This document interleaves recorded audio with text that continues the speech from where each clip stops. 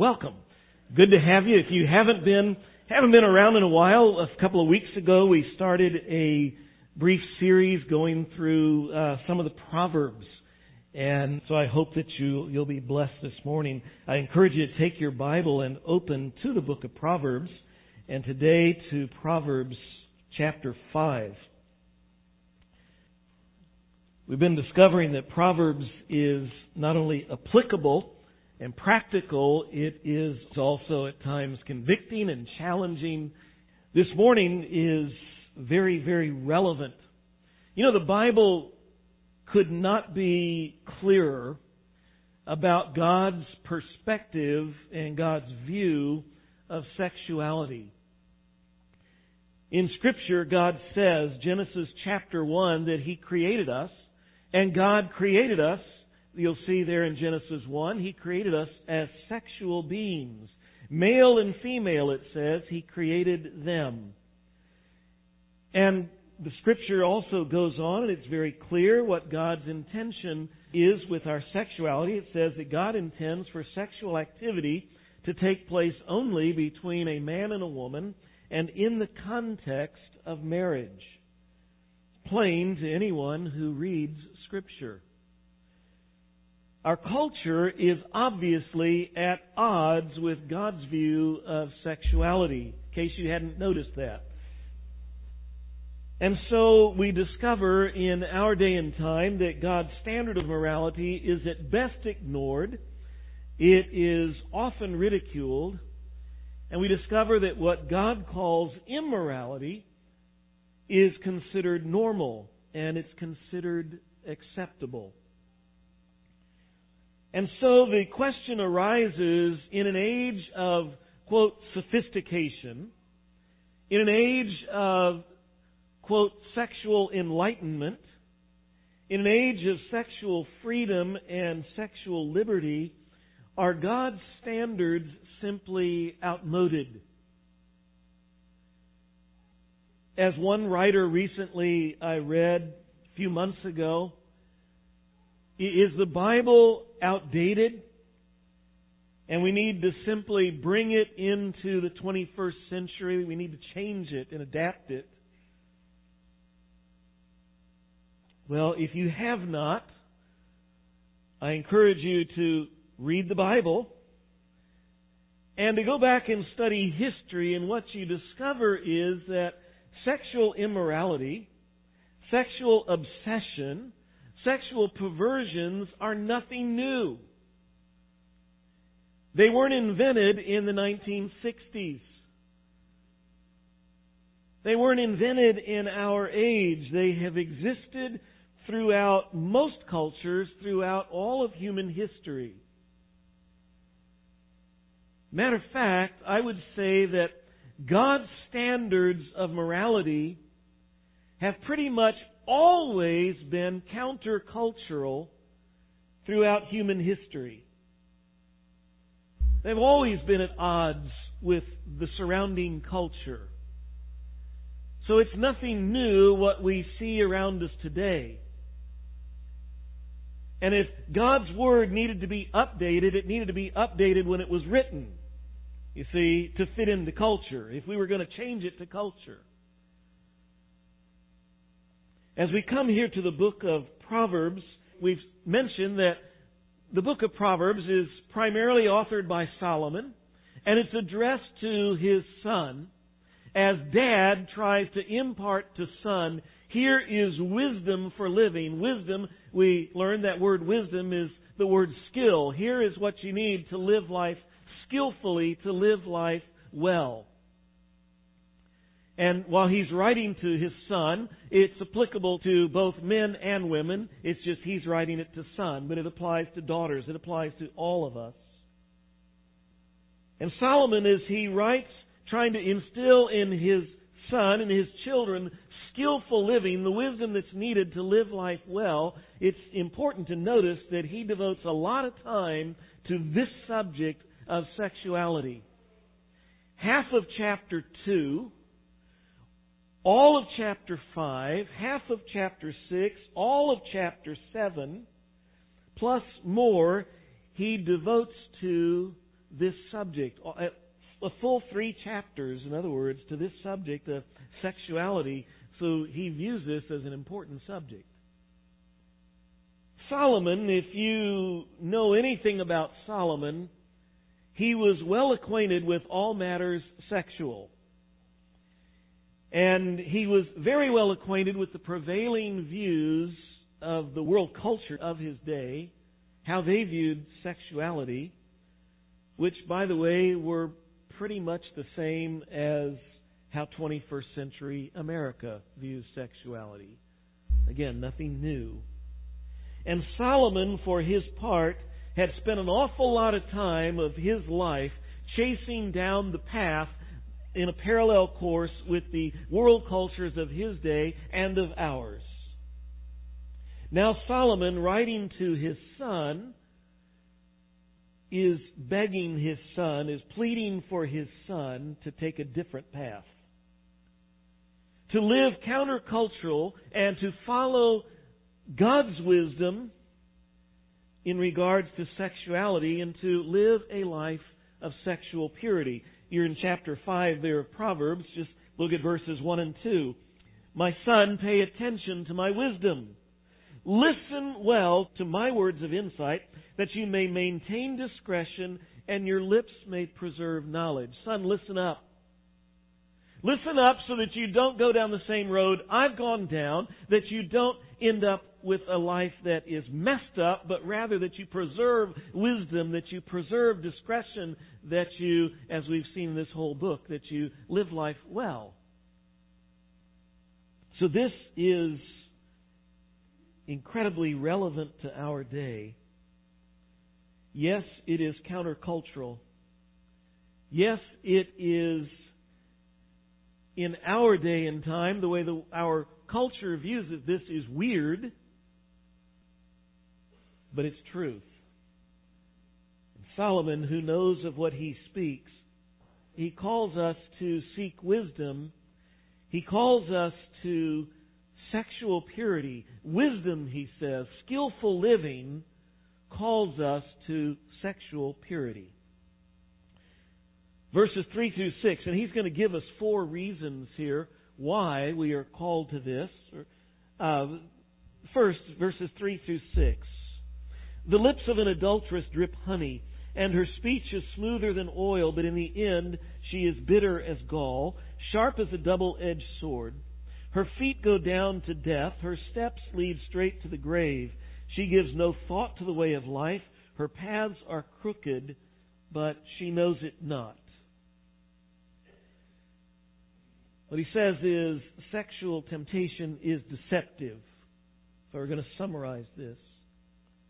The lips of the adulteress, literally the strange woman, the woman off limits. Again, if you're a lady here this morning, it's the man that's off limits. He wants us to know some things here about sexual temptation. And the first thing is it's deceptive. What you hear isn't what's reality. The first thing under this to understand is that sexual temptation really is attractive. Whether it's the cute young office worker flirting with her boss, or the guy who is trying to convince his date to give in to his advances, or it's the troll on social media who's trying to find somebody there, or the seductive image on the screen, whatever it is, sexual temptation grabs our attention because it speaks the language of our desires. It says what we want to hear.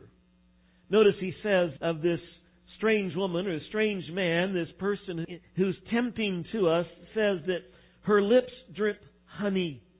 The sweetest substance known in this day and time in history was honey. See, we live in an age of refined sugar, and we think of sugar as sweet, but in that day and time it was honey, and he says, man, this is sweet. So, and he says that her speech is smoother than oil. You know, when you live in a day without all the modern conveniences and the modern things that we have, when you try to think of what is really smooth, there's nothing smoother in their thinking than oil. It's sweet and it's smooth. It wants you to know that sexual temptation is really attractive. No denying that. sounds good, looks good, feels good. It's very attractive. But understand, while it's really attractive, it's attractive because it promises so much. Makes big promises. Pleasure, beauty. What's sold is a sexual fantasy. Whatever it is you're looking for. Whether it's easy, guilt-free sexual satisfaction, whether it's a relationship with intimacy and belonging, whether it's security and commitment, or whether it's fulfillment, satisfaction, whether it's somehow the desire to be valued, to have some significance, to feel worthy. It promises secrecy. No one will ever know. It promises safety. No one will get hurt. Big promises. But know that while it's really attractive and while it makes big promises, he says here that as well, that sexual sin never delivers all that was promised. While it tastes like honey and it's smoother than oil, it says, be aware that when the temporary pleasures wear off, real life sets in. And that what tasted so sweet is suddenly, it says here, it's bitter as gall. Or some of your translations may say wormwood. It tastes like something poisonous. Have you ever taken a big bite of something or a drink of something and you discover as soon as you get it, sour milk or something really bitter or whatever, and you just, and you spit it out, and that taste is still there. And you drink something, you eat something, and the taste is still there. You can't, Have you been there? So that's the way this is. You try to get the taste out of your mouth, and what started out sweet, it totally changed. And you can't just pretend that it wasn't there. It says it's sharp as a sword. It was smooth, delightful to the touch, but now you realize it's been ripping you to shreds. My dad, I still use knives. My dad's been gone for several years. I still am using knives my dad sharpened. He was a master at sharpening knives. So much so that they were dangerous because you can cut yourself and not even realize it at first. Until a few seconds later when you realize there's blood going everywhere. It was so sharp. And he says that's how this is. It seems like it's smooth, but underneath that smoothness there's a sharpness that slices and dices and cutting you to pieces. That's what he says. And along with that, you realize that the price tag wasn't in the window. Price tag was hidden and expensive. He says sexual sin is where you buy it first and you pay later, but you never saw the price tag. It's more than you bargained for. And instead of being guilt-free, now you find you got a guilty conscience.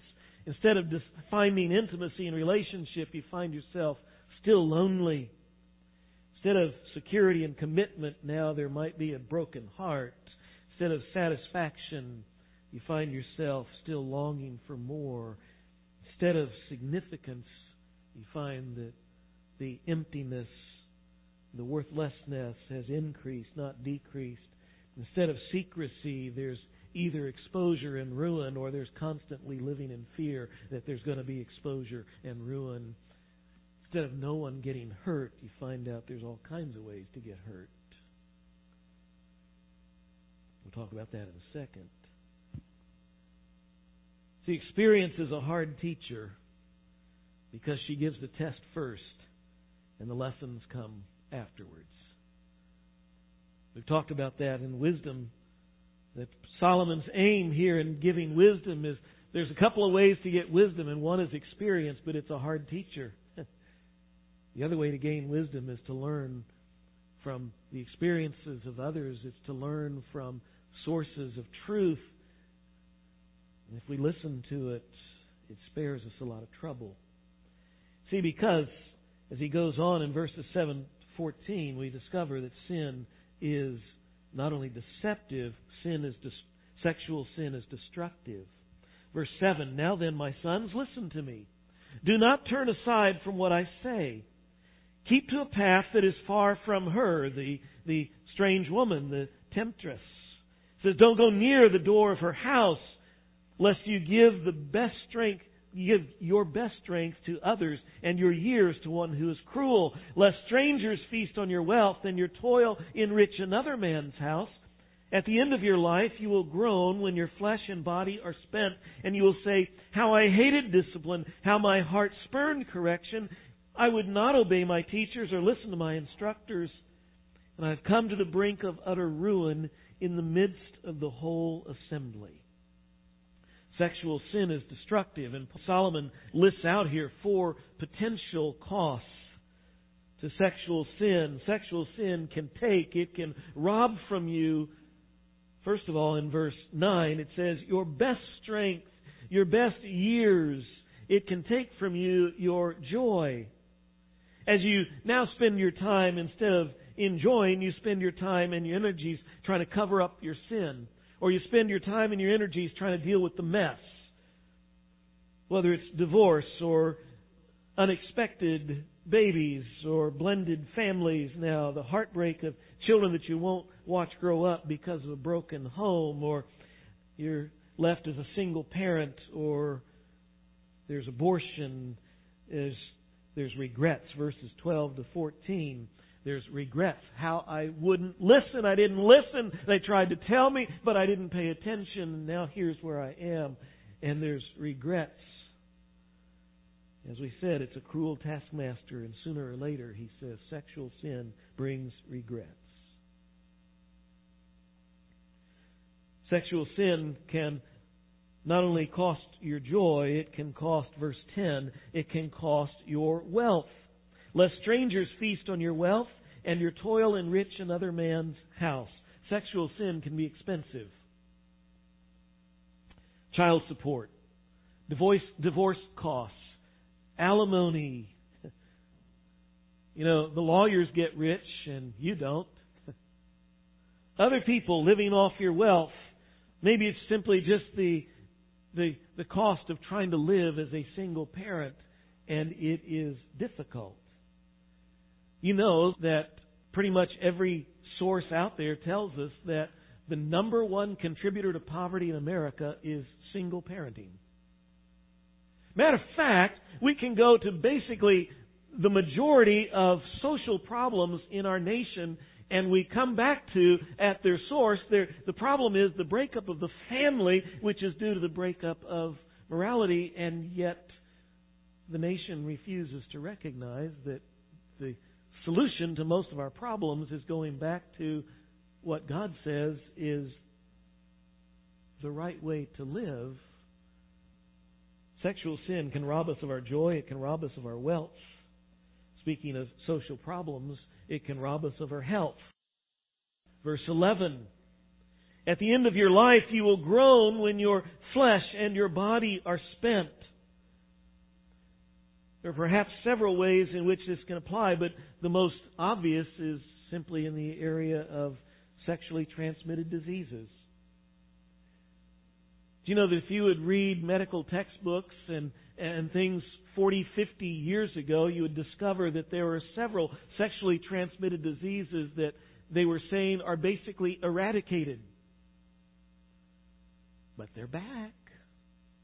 Matter of fact, in the last 20 to 30 years, every sexually transmitted disease has been on the rise, and what we have in the last couple of decades, they have hit every year is a new record high. 2014, the last statistics that I was reading this past week, the Centers for Disease Control said that there are roughly 110 million Americans who currently have a sexually transmitted disease. If you compare that to the U.S. population, that is 1 in 3. The experts, of course, when you read all the same articles, they blame lack of funding for sex education. They blame everything out there except the one obvious cause. The reason that all these things are on a rise and are at record levels is because of increasingly immoral sexual lifestyles. And they're 100% preventable if we simply would listen to wisdom and how to live life skillfully.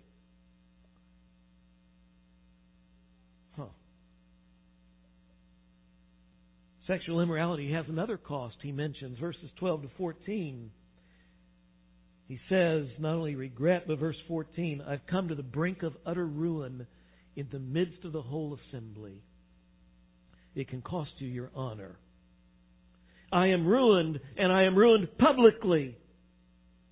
I find it ironic, if not at times humorous.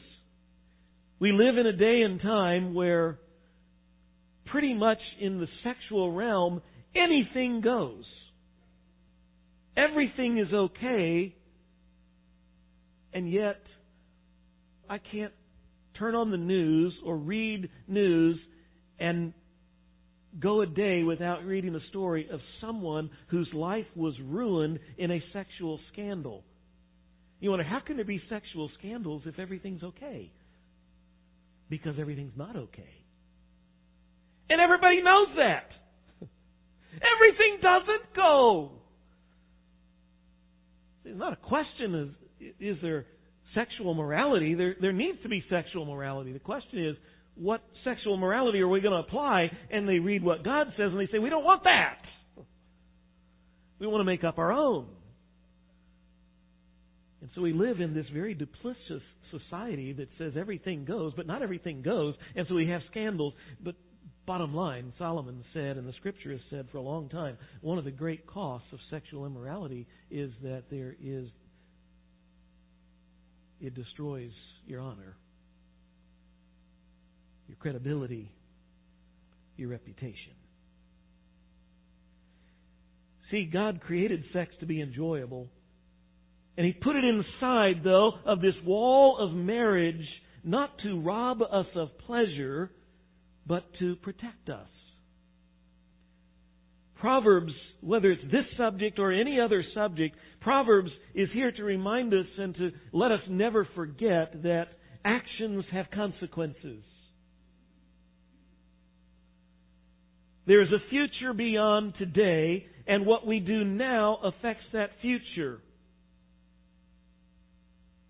That is true most especially in this area of our sexuality. And if we choose to go down the path and to reject God's wisdom and God's instruction, if we refuse to listen to the Creator on this, there is a price to pay. And so, kids, if you're here this morning, a young person, a single person, understand, regardless of what society says, regardless of what the culture implies, you don't get a pass for being a kid. And no matter what the culture says, you don't get a pass when you're on spring break. If you're here as an adult, you don't get a pass when you're in Vegas.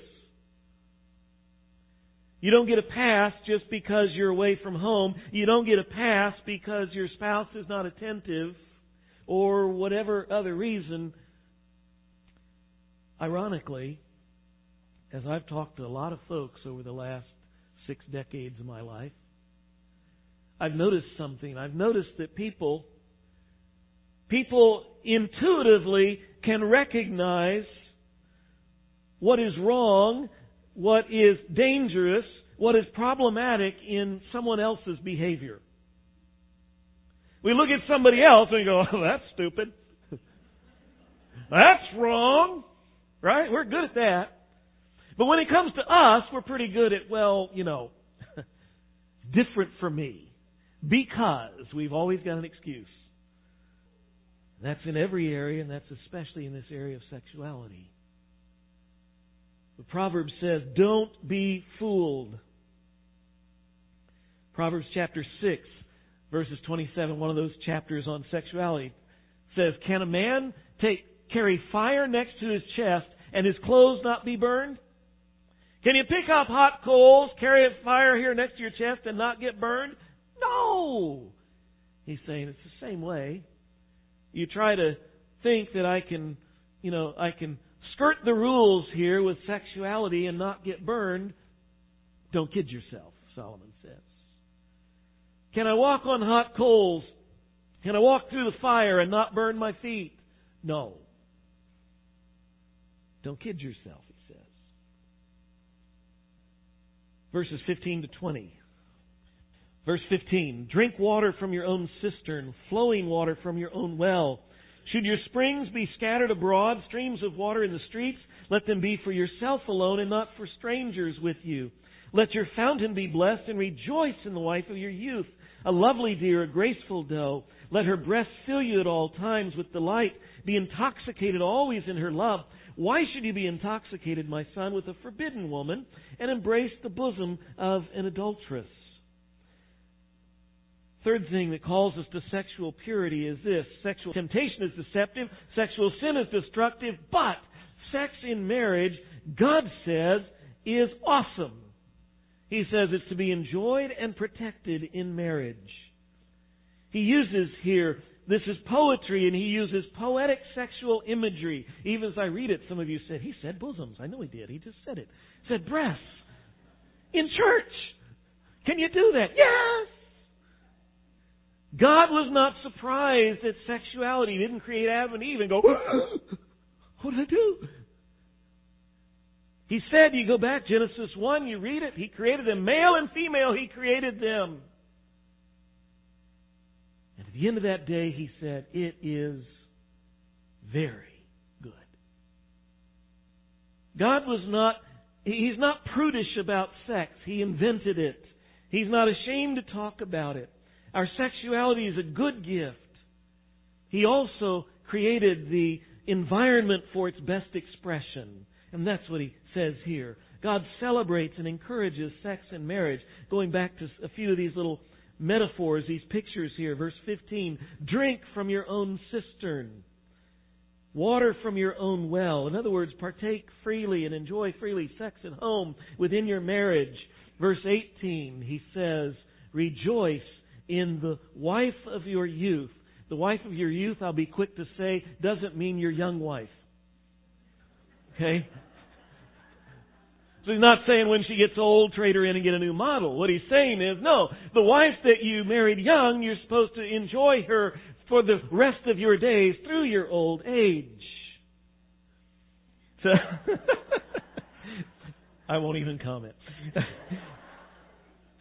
It's not that love and intimacy are only for the young. Rather, enjoy this relationship from youth to old age. Drink, he says. Rejoice. Verse 19. Be filled, he says, at all times. Find your satisfaction at home. In other words, enjoy sex at home with your spouse all your life. Find your joy. Find your satisfaction there. You'll notice that all of these expressions had to do with water. Those of us growing up here in the green Midwest, although it's hard, August is the wrong time to say that, but I grew up out in West Texas. You know, when you grow up out in the desert, what you understand is water is a precious resource. Israel is a desert. And water is a precious resource, and water means it's life-giving, it's refreshing, it's invigorating. And that's what God is saying here about sex in marriage. He says it's to be refreshing, it's to be enjoyable, it's essential in your relationship, in your marriage. And He says, drink up. So God celebrates and encourages sex in marriage. He goes on and He says, because of that, don't take it outside of your marriage. That's what in these verses. Said, why would you, verse 16 and 17, why would you take that which is so vital to your home and pour it out in the streets? If water is so precious and so vital, why would you take it out and pour it in the streets? This is the same thing with your relationship, your physical relationship. Keep it at home, he says. Why would you get infatuated, verse 20, captivated by someone else? He says, don't destroy or don't diminish, don't risk, don't endanger your marriage, don't diminish it for some illicit relationship. If you're unmarried, he says, don't diminish or destroy your future relationship for some illicit relationship now? And he says, why, verse 20, why would you embrace someone else's wife? That's a great question. He says, obviously he's saying it's foolish. But if you go over a couple of chapters, actually one chapter over to chapter 6, you get an answer to that question. He takes a whole bunch of verses 29 to 35, and he gives the answer, and the answer is basically this. You don't ever want to mess with a jealous husband. They are dangerous. I don't know if he's saying that from experience or not, but he says they're dangerous critters. Enough said. One more thing in these verses, verse 19. He says, be captivated. Literally, the word there means to be intoxicated with her love. In other words, invest in your marriage, and it's not just saying that should be a good state of being. It's a command. Be in love. Be intoxicated at home. Work hard. Put out effort. Invest yourself. Seek to be a lover of your spouse. Try to be a good lover at home. To meet the needs of your spouse sexually, emotionally. The best defense against sexual sin is a commitment to and an investment in your marriage. Paul, writing to the Corinthians, if there ever was a culture that was as bad off as ours in this area, Corinth is it. Corinth and us run a pretty good parallel in terms of being sexually obsessed and sexually immoral. And he writes to believers who are living there amidst that culture, and he says, he calls them to sexual purity, and he says to husbands and wives, 1 Corinthians 7, verses 3 and 4, he says, if you're married, understand this, you don't belong to yourself anymore. Wives, you are the property of your husbands, and husbands, you are the property of your wives. He says, for that reason, he says, you've got an obligation to meet the needs of your mate, to help them out here. And a little caution, this isn't a club to take home and beat your partner over the head with. Well, the Bible says, and Pastor Keith says, you'll need to give me more sex. Or, the Bible says, and Pastor Keith says, you need to love me more. You need to appreciate me more. You need to take me shopping. Whatever.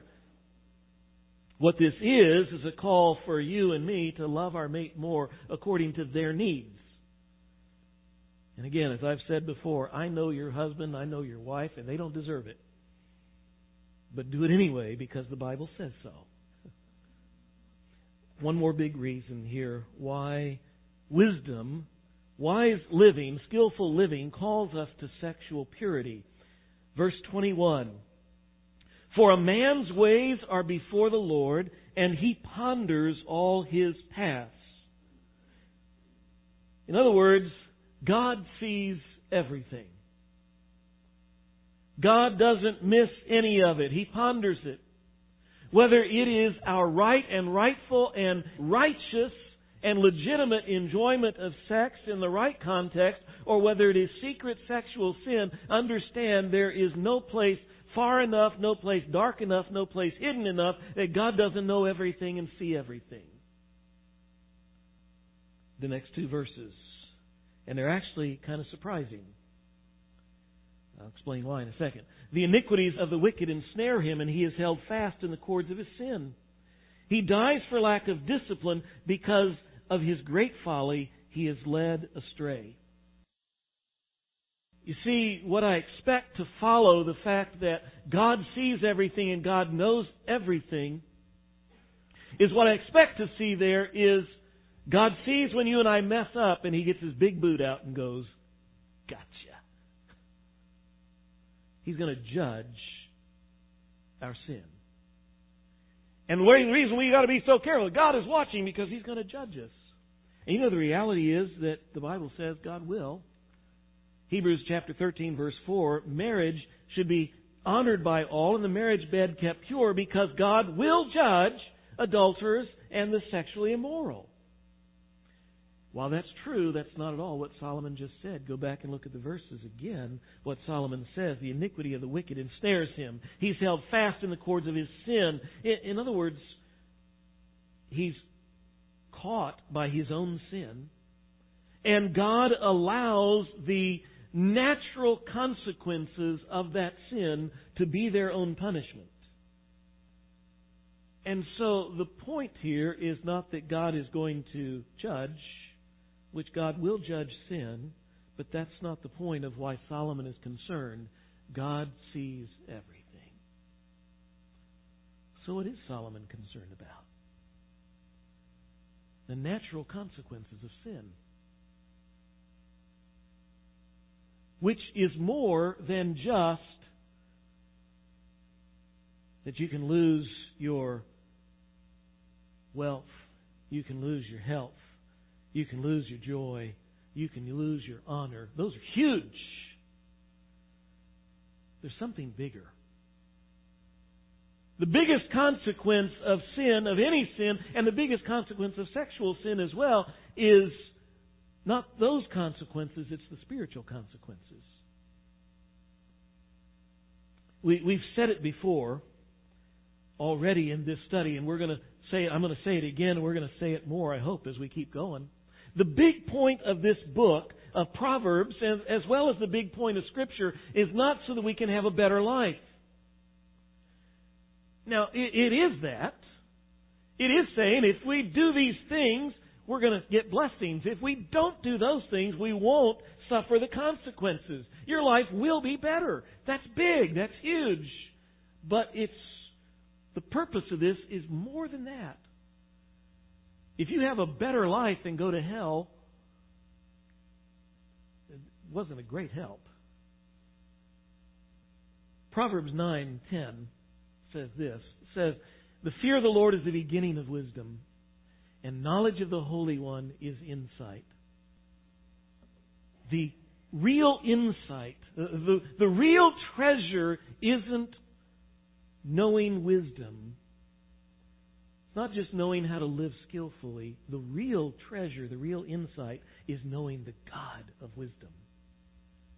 As the verse says, knowledge of the Holy One. That word knowledge isn't just knowing stuff up here. It's the word of relationship, of knowledge, of having a relationship with God. That's the real treasure. Now, to be very clear, as we said earlier in the service, in the communion time, we don't get a relationship with God by being good. None of us can do that. We've already messed up. Anybody here messed up? Every hand would go up if we raised hands. It's too late for that. The only way we get a relationship with God, we said earlier, it's a gift from God we receive through Jesus Christ. He paid the penalty of our sin. Okay? So I want to be clear. It's not that we're going to try to be good here and be right in this and we'll somehow earn heaven. We'll earn a relationship with God. That doesn't happen. It's a gift we receive. Trust Jesus. What Solomon is concerned about, though, is, son, you're going to sell yourself short. You're going to miss the great treasure of life, which is walking and living in intimacy with God, to have a knowledge, a relationship with God, and to walk with Him. And you're going to sell out for a temporary pleasure. You see, you cannot have an intimate relationship with God while you are living in rebellion against Him. You cannot walk with God while you're running from Him. You see? Therein is the great danger of this sin and any sin. When we just harbor it in our life, when we embrace this path of sin, what we do is we cut ourselves off from relationship with God. And it's possible even for believers who have trusted in Jesus, we're saved from hell, but we don't enjoy relationship with God because we're living in sin. That's the great warning here, as well as the great call. Why should we live counterculturally? As believers in this sin-addicted world, why should we live differently? Well, because the great treasure is knowing Christ. Being in intimate fellowship with Him. And we can't do both. Solomon calls us to live in wisdom. Don't sell out and miss the great treasure for a silly snack that has a high price tag. That's his point. Let's pray. Father, we thank you for your word. It tells us the truth. It tells us what we won't hear on the news. It tells us what we won't hear in the movies. It tells us what we don't hear in the music. It tells us what society and the culture not only won't tell us, they'll tell us the exact opposite. I thank you that your word gives the unvarnished truth. It's not even for many of us what we want to hear, but it's what we need to hear. We confess this, for many of us, is difficult stuff to hear, because there's some folks here that have been struggling with this. There's some folks here that have been living in rebellion against you and following the way of culture. May we see that it's a dead-end road. May we see that what you call us to is not only a life ultimately that is blessed. What you call us to is something higher and far better. You want a relationship with us. Begins by trusting in Jesus Christ. It continues and it grows as we follow you with all of our heart and soul and mind and strength. Lord, may that describe our lives here, each one of us. May we be folks who love you and follow you. That is the way of wisdom. That is the way that we live skillfully and live well. In Jesus' name we ask these things. Amen.